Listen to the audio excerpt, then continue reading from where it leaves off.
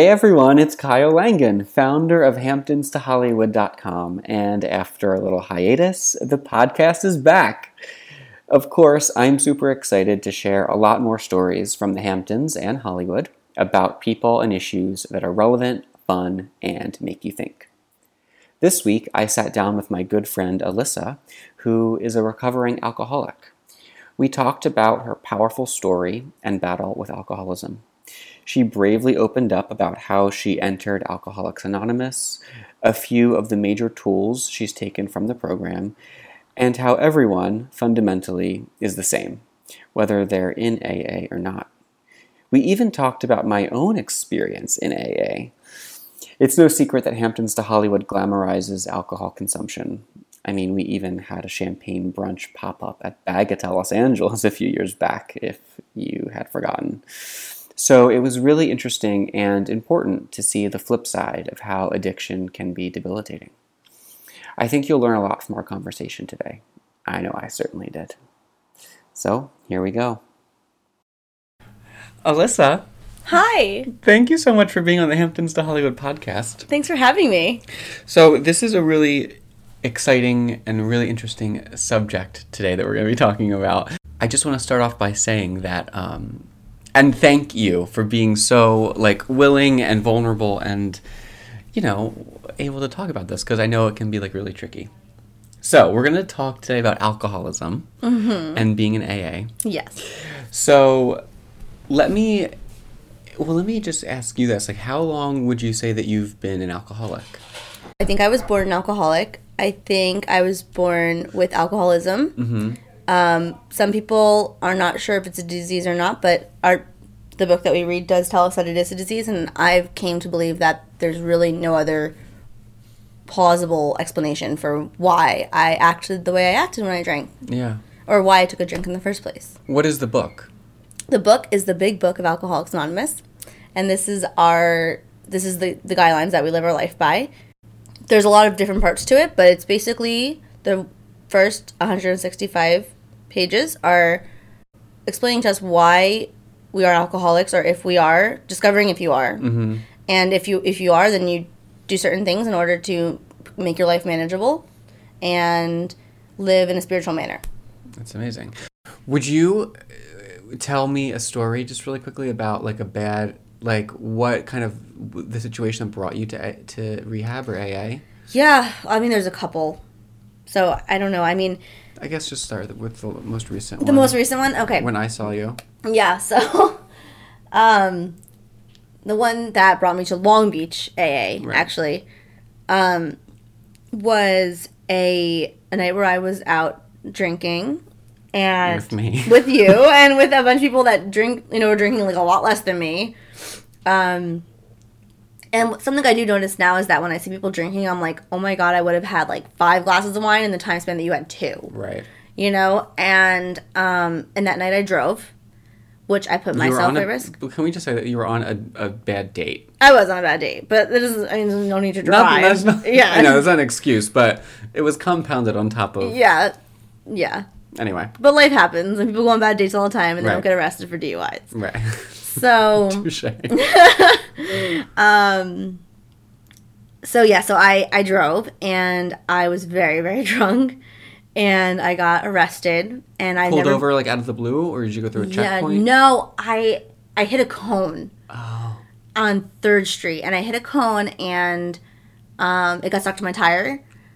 And and there was a cop pulling someone else over on the side of the road, and they saw me, and they pulled me over, and I guess asked if I was okay, and then they immediately smelled the alcohol on me because I reeked, and I got arrested, and it was terrifying, and they were not nice, and I always thought they would be nice because I never been arrested, and I don't know, I didn't know, and I was very, very scared. And then I got in the jail cell, and really I wanted to just call someone like my mom or my dad, mm-hmm. and the phone wouldn't work. So they were yeah, I don't know why it's not working. It wasn't working because I was calling New Jersey. Oh. You can only call local, which I didn't know that. And so I just became very I just couldn't sit there by myself. I was alone by myself for Yeah. hours. You know, I couldn't do it. And I told them I was going to kill myself. So I was like, I'm going to kill myself. So they would send me to a psych ward. Because I knew I would get, like, some Xanax there. And I'd be able to go to sleep. And it'd be comfy. Wow. Because I've been to a psych ward before. So I know what it's like. That's so, yeah. So I manipulated them. System, yeah. Yeah. And ended up in the psych ward, but got 5150, which is the first time that's happened to me. Which means basically that someone put you in there and because you are suicidal and you can't leave until a doctor releases you. So you have to be there for at least 72 hours, which is what they let me do because the doctor can tell that I was pretty sane. But I was in there and I was just like, I do not want this to happen to me. And I'm done with going to institutions. I'm done with going to rehabs. I just want to get whatever's going to help. And I didn't know what that was at the time. And someone reached out to me that I knew from a family friend, told me about a rehab, and I went there. I took a medical leave off work, went there for 3 months, went back to work after 2 months, stayed in sober living for 8 months, and that's what I've been doing. Wow.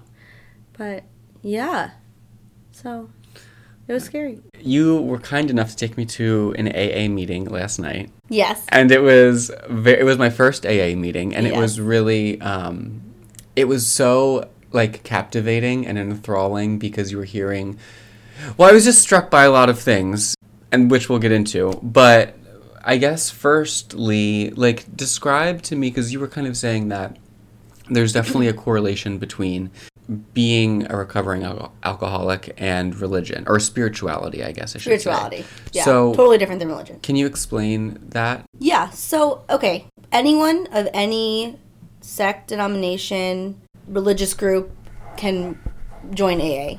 You can have your religion, and it's separate from your spirituality. Mm-hmm. Spirituality is completely its own thing. You can only have spirituality and no religion if you want. Yeah. Which is basically what I'm at. Spirituality, though, is basically just knowing that there is a higher power that has your best interest at heart, regardless of what is coming your way, and trusting that it does and that everything is going to turn out the way it's supposed to.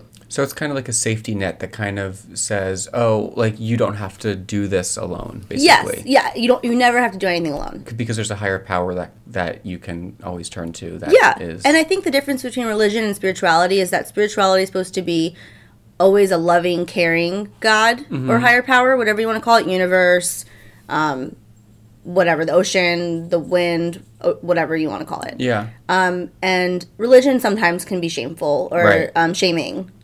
So I don't know if you know any of the statistics of, like, being in AA. So we went to our meeting in Long Beach, California. Yes. And everyone there was pretty much white.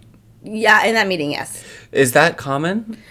It depends on where you go to meetings and what meetings you go to. Okay. The Long Beach meetings are actually it's generally white people that do come from, like, upper middle class families. I went to a lot of meetings in New Jersey where, like, I couldn't really relate to their backgrounds, Right. or where they came from, and it was harder for me to identify as an alcoholic Right. because of that, because I was separating myself. So it's better to kind of be around like-minded, or like Sometimes, people, and then sometimes. eventually, once you have a strong program, it's good to reach out to whoever needs help, because that's really what it's all about. Yeah. It's not about separating, it's about coming together. Right. But I think it's hard for people at first to identify as alcoholics if they're not homeless, or if they come from a good, like, a wealthy family, or if they are in college, because, like, I fall under all those categories. Yeah. Like, I got my master's and I have a good job, and those things sometimes they're not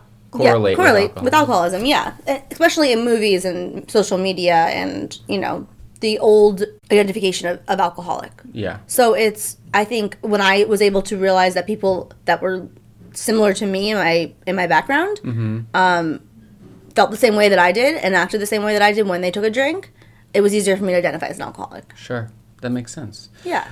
One of the things that I also thought was really interesting, and just because I don't know the vernacular, but, like, last night at the meeting there was 2 guys who were celebrating, like, years of being sober, and they still say that they're alcoholics, and Yes. that is can you explain why that is? That because that it could be a disease, and that's you're always afflicted with it, no matter how many years sober you are. Yes. So if it was something that if you were an alcoholic and then you stopped drinking and you were no longer an alcoholic, then you wouldn't need the program to stay sober. Then you wouldn't need the steps. You wouldn't need the 12 steps. You wouldn't need a spiritual program. Right. You wouldn't need the fellowship. You wouldn't need the service work.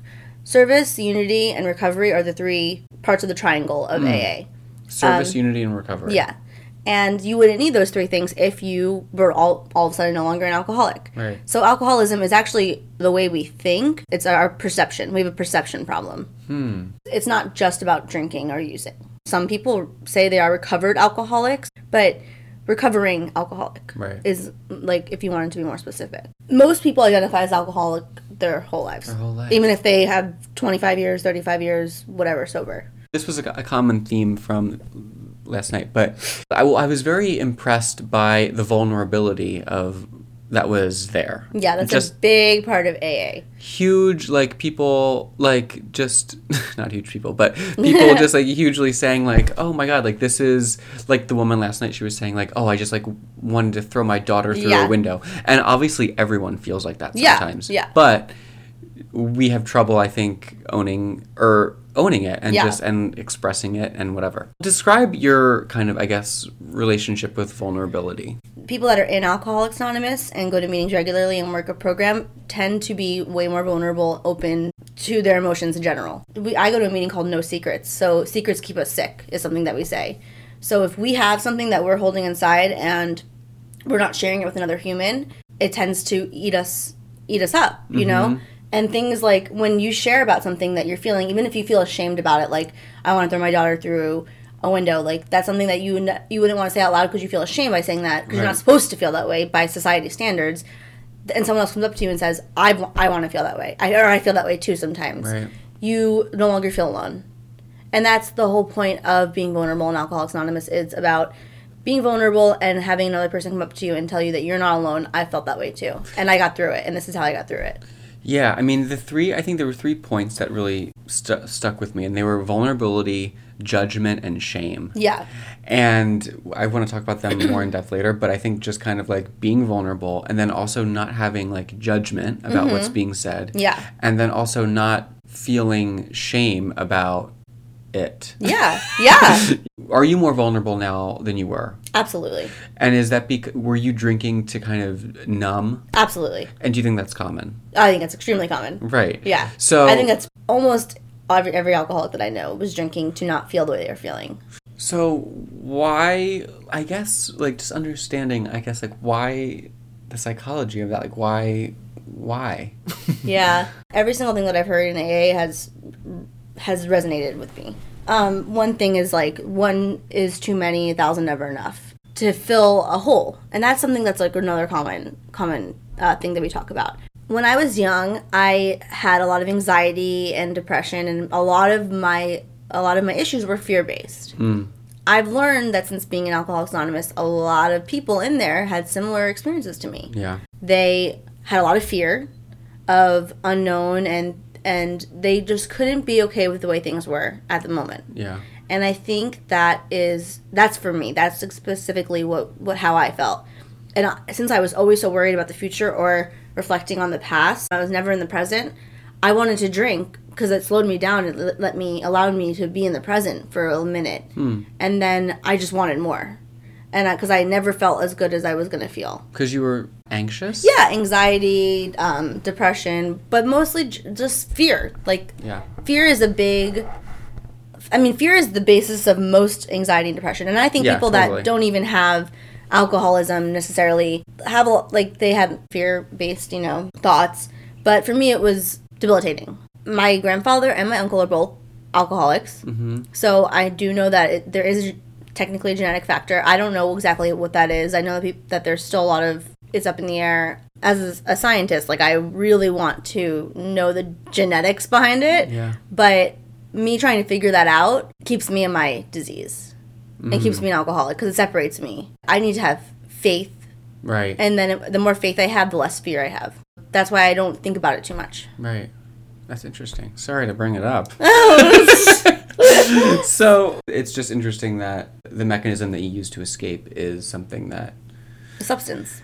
yeah, and that keeps you like detached almost until you do a complete 180 and end up in AA where you have to be so completely Right. Vulnerable. in it. Yeah. When you have had a relapse, which is common, I would think. Yeah.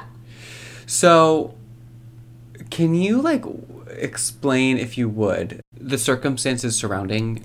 Yeah. It's something I don't fully understand either. But so I had about a year and a half sober, which was the longest that I've ever had sober. So great. It's hard because that's what I want to go to when I'm having a really tough week, you Right. know?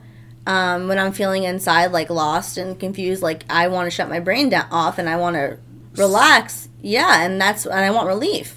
So, what do you do now that you're sober in those situations? Well, I have tools that I'm supposed to use, and that's what I try to use now.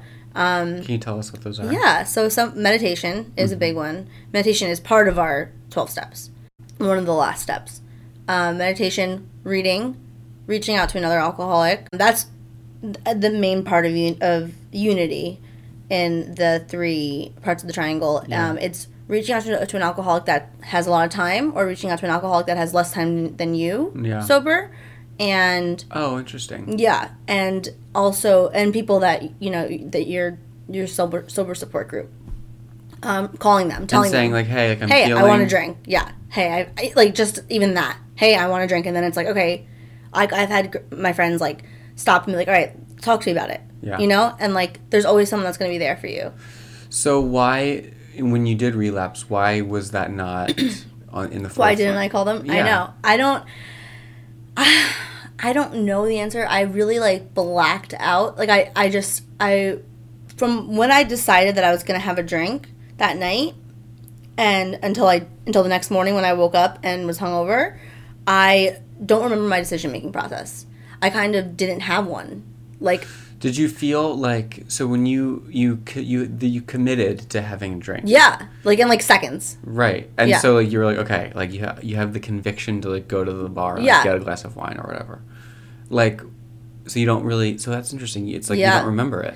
Not really. I mean, I remember like It's probably because it's traumatic and you Yeah. blacked it out. Yeah. You blocked it out. probably, and that's why a lot of people go to treatment at first, because then you don't have that option in treatment. And If- you've been to treatment. Yeah, I have, and I'm not going this time. I'm doing the because I learned what I need to learn from treatment. Sure. But it is something I would consider if I couldn't stop drinking. You know, living with sober women and having everyone around me basically being sober, it makes it a lot easier for me to take that off the table as an option. I really don't know. I just kind of, it's like 1 minute I was at work, and the next thing I knew. I mean, not like exactly, but I woke up the next day and I was hungover, and I was Right. telling everyone that I had to call my sponsor, I had to call my mom. I told everyone, So when you do drink, or when you did drink, Yeah. it's like, describe it. I just get like a bottle of wine and I want to drink that, and I'm like, I'm going to drink that like a normal person. I'm going to have 2 glasses of wine, and then next thing I know, within 15 minutes, I'm done with that bottle of wine and I'm buying another. Yeah. So it's just 0 Until to I pass 8. out. Right. So it's until I fall asleep. So Yeah. if you had 1 glass of wine, Yeah, in a controlled room. right, Sounds awful. That sounds worse than having none. being in AA, you would have to like start Yeah. Oh, yeah. over again, Yeah. even though it's 1 glass of wine. Yeah, I mean, everyone's program is really up to them, but yeah, for me it is. And also, I would never have 1 glass of wine, which is why I'm in the program. Right. So, Right. and if you can have 1 glass of wine, maybe this is other issues. Right. So one of the things that they were talking about last night was the gift of desperation. Yeah. And I thought that was really interesting. Yeah. They were saying basically like you are so desperate that you have to join AA. Right. And ultimately that's the gift. Yeah. Like, that's how to get like their life back on track. Right. Did you feel Yeah. like Oh my God, that? I felt desperate so many times. Since I have the knowledge that I have of Alcoholics Anonymous, I had that year of sobriety, I know that there's a better life than drinking for me. And I know that like my life is either going to be one way, and that looks like potentially a great career, a family, love, friends, all this stuff, or it looks isolated and alone and I'm drinking and that's all I care about. We were actually kind of just talking about this. You were saying, when you first get out of, like, rehab, like, you're super horny. Yeah. Right? So, like, you Yeah. have to kind of... I mean, you have an addictive personality, right? Yeah. So, like, you're replacing that urge to drink with sex, or you're replacing it with shopping, eating or shopping or whatever. Gambling. So, do you think that addicts, when you take away one thing from them, they will, no matter what, like... Yeah. be addicted to something else eventually? Not no matter what. If you work the program and the steps, it helps you not be addicted. Well, the thing that we say is that we have a God-sized hole in our soul that we try to fill with things, and it's like fitting a square peg in a round hole. And the only thing that is going to make us feel complete is having a relationship with a higher power. Wow. And helping another person. Yeah. And it's really about, those are the two things. Having higher power, helping another human being. Wow. So that brings us into sponsorship. Yes. So can you be, like, what are the requirements? Usually you wait a year Okay. of sobriety to be a sponsor. So could you be one now since you have had a year under your belt? No. I mean, I guess technically, but no. But you mean like a current You're year? supposed to have a working knowledge of the 12 steps. So you're supposed to have worked all 12 steps. Okay. And, So I couldn't be a sponsor? No. Because I'm not... Oh, wow. I mean, you can't. There's no rules. It's not like, but... But I couldn't really relate No, to... and also you'd have nothing to give because you haven't learned any, you've gone through the book. It's taking another person through the book that's never been through the book. Or needs to go through the book again. Right. Like when I meet with my sponsor, we read. I read a page, she reads a page, I read a page, she reads a page. Do you ever... I mean, this is going to sound horrible, but do you ever get bored? Every time I read it, I learn something different. Really? Yeah. Even in your meetings, or do you get bored? Yeah. You go to a lot of them. I know. I need it so bad. I think that's part of the gift of desperation, that I need it so bad that I don't right now. I don't really get bored right now. That's amazing. I know. But it's because I need it to Right. I want to live, Right. People that have 5-10 years, I'm sure they get bored. Mm-hmm. But then they go out and they help another person, and that gives them hope that they, that it's working. One of the things that I recognized, that I felt almost like so weak in comparison to a lot of the people that were there. That's crazy. Yesterday, because I don't feel like I could have that discipline. I mean, and also it's because I don't really need to have that discipline, right? Yeah. But maybe that's why I'm not an alcoholic, is because I don't know if I could be, like, it's so, I just don't know if I could, I don't know. If you're desperate enough, then you'll do anything. And Yeah. that's what they say, it says, like, rarely have we seen a person fail who has thoroughly followed our path. You gotta think about it this way, you've never been sitting in a corner of a room wanting to die, and like nothing will help you not feel that way, you know? Or been homeless or prostituting yourself or any, most of these people these are things that they've gone through. Yeah. Like, I have used alcohol and drugs to the point where I honestly wanted, like, I can't explain to you how bad it felt. Like, crawling out of my skin, like, wanting to die. So, like, wanting to live, you are desperate to do anything. That's a good way to... I've never thought about it like that. Yeah, it's hard to explain. That's why it's so hard for people to understand it that aren't afflicted with it. Yeah. But which is why we have each other. Going back really quickly to judgment, it's hard to be judgmental when you hear other people's stories because you're going through the same thing, right? So, okay, so let's just say, like, you're sitting in the room, like I was sitting there, and like some stories are more captivating than others, for sure. Captivating. Do you know what I'm saying? Yes. and you're like, oh god, like the content of this story, like, is not. It's easy. I mean, maybe it's just because I'm judgmental, but like, no, it's easy to like judge, like, oh well, your alcoholism. Not saying that I did this, but your alcoholism isn't as severe, powerful as this person. Gotcha. So, do you know what I'm saying? So, but it's hard. You can't make that judgment when you're an alcoholic. Yeah. I mean, you shouldn't make that judgment no matter what. But when you're an alcoholic, because we're all going through the same thing. Yeah. You know what I'm saying? Yeah. So when people tell their stories, like, it's good to explain how they felt in that moment, because regardless of if you were just in your mansion detoxing or if you were on the streets of, Skid Row, you had the same feelings. Right. you know? And yeah, exactly. Fundamentally, yeah, it's all the same. it's all the same. It's the feeling of I can't stop and I need help and I want to survive and I can't survive on my own. Yeah. Once you realize that, your judgment lessens. And my mom asked me, she's like, you would have never done like hard drugs, right? Like heroin or meth. And I'm like, honestly, Mom, I don't know. It was never put in front of me. Right. And if it was, and it helped, it gave me an opportunity to not feel the way I was feeling, maybe I would have. Yeah. Like, that's not part of my story. But it could be if I continue drinking, you know? The what ifs or yets are things, that's another thing that people say in Alcoholics Anonymous. I haven't done heroin or prostituted or anything yet. Yeah. You know? But people... Because there's a risk. Yeah. It made me think, but what are some things that I'm addicted to? Do you know what I'm saying? And yeah. And even if I'm not completely... I think we all have addictive traits. Yeah. Do you know what I'm saying? Like, whether it's like in relationships or, you know, like why... Like, I thought I was... Working out. I was thinking about things that I had gone through, and I'm like, oh, wow, like, why did I not see what was so clear to everybody else? Do you know? And why couldn't I stop going back? Right. Yeah, it was just really eye-opening. And I think everyone should, like, go to an AA meeting. Yeah, I think so too. Important. I think they should have be like a high school or college, like, requirement. Oh my God. Can you just talk about emotional sobriety really quickly? Oh, yeah, that's something I don't have yet. So what is it? To me, I don't really know. I'm learning about it still. Because I'd never heard of it before. Yeah, physical sobriety is not having days away from the drink. Emotional sobriety is something that they tell me happens in the second year.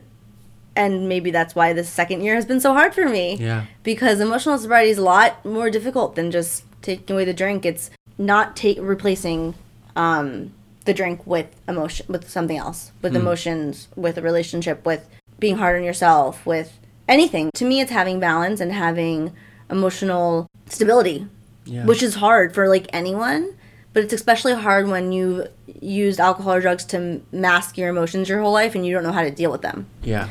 And that's like a big thing about AA in the first year. Like, it's sitting through hard emotions knowing that they're going to pass. You know, even if it feels like it's never gonna. Even if it feels like it's the end of the world. Yeah. Knowing that it's gonna pass. In Eat, Pray, Love, which is like one of my favorite things of all time, she says that no matter, like, everything passes. Yeah. Like, the good. Yeah. The bad. The pain. The love. Like, everything. Your life. Yeah. You know, everything. The only constant is change. Nothing lasts forever. Right. Yeah, so it's sitting through that, but also, like, allowing yourself to feel your emotions and being gentle with yourself. Like, and not being hard on yourself. And that is, I am struggling with that currently. And I'm like, why am I like this? Then it's like, why am I like this? Like, I don't want to be like this. I want to be a strong woman, you know? And then you're just criticizing yourself, and that it's hard. Yeah, you know, it just occurred to me that when I went to the therapist once, and he was like, when you have, like, feelings of, like, anxiety or whatever, like, you should just try and sit with the feeling. I know. It sounds awful, sit right? With the feeling. I know. That's what they told us, too. It sounds awful. And it is awful.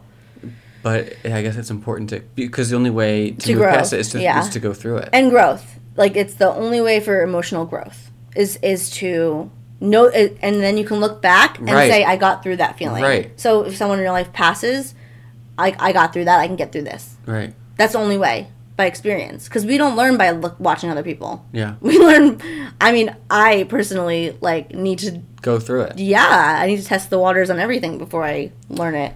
2 more things really quick. Okay. Sorry. That's okay. Why is there so much shame? What you have gone through, like, no matter how bad, and yours, I think, was relatively low on, like, the bads. I mean, sorry, I shouldn't say that, but... No, I know what you mean. You weren't, like, a crack addict, like, living in a truck. You know what I'm saying? Like, so... Yeah. And even if you were, like, that's just part of your story, right? So why is there shame? Is it a fear of being judged? I think the shame, for me, is being like, look at these people, how come they can go through life and handle things without having to abuse alcohol or drugs, and I couldn't. And that's what it is for me. Do you feel resentment toward people? Yeah, absolutely, sometimes, for sure. I'm, like, totally jealous. I'm like, well, I want to be able to have a drink. I want to be able to not have to deal with these feelings. That's so funny, because I remember one day when we were out with one of your friends on that boat.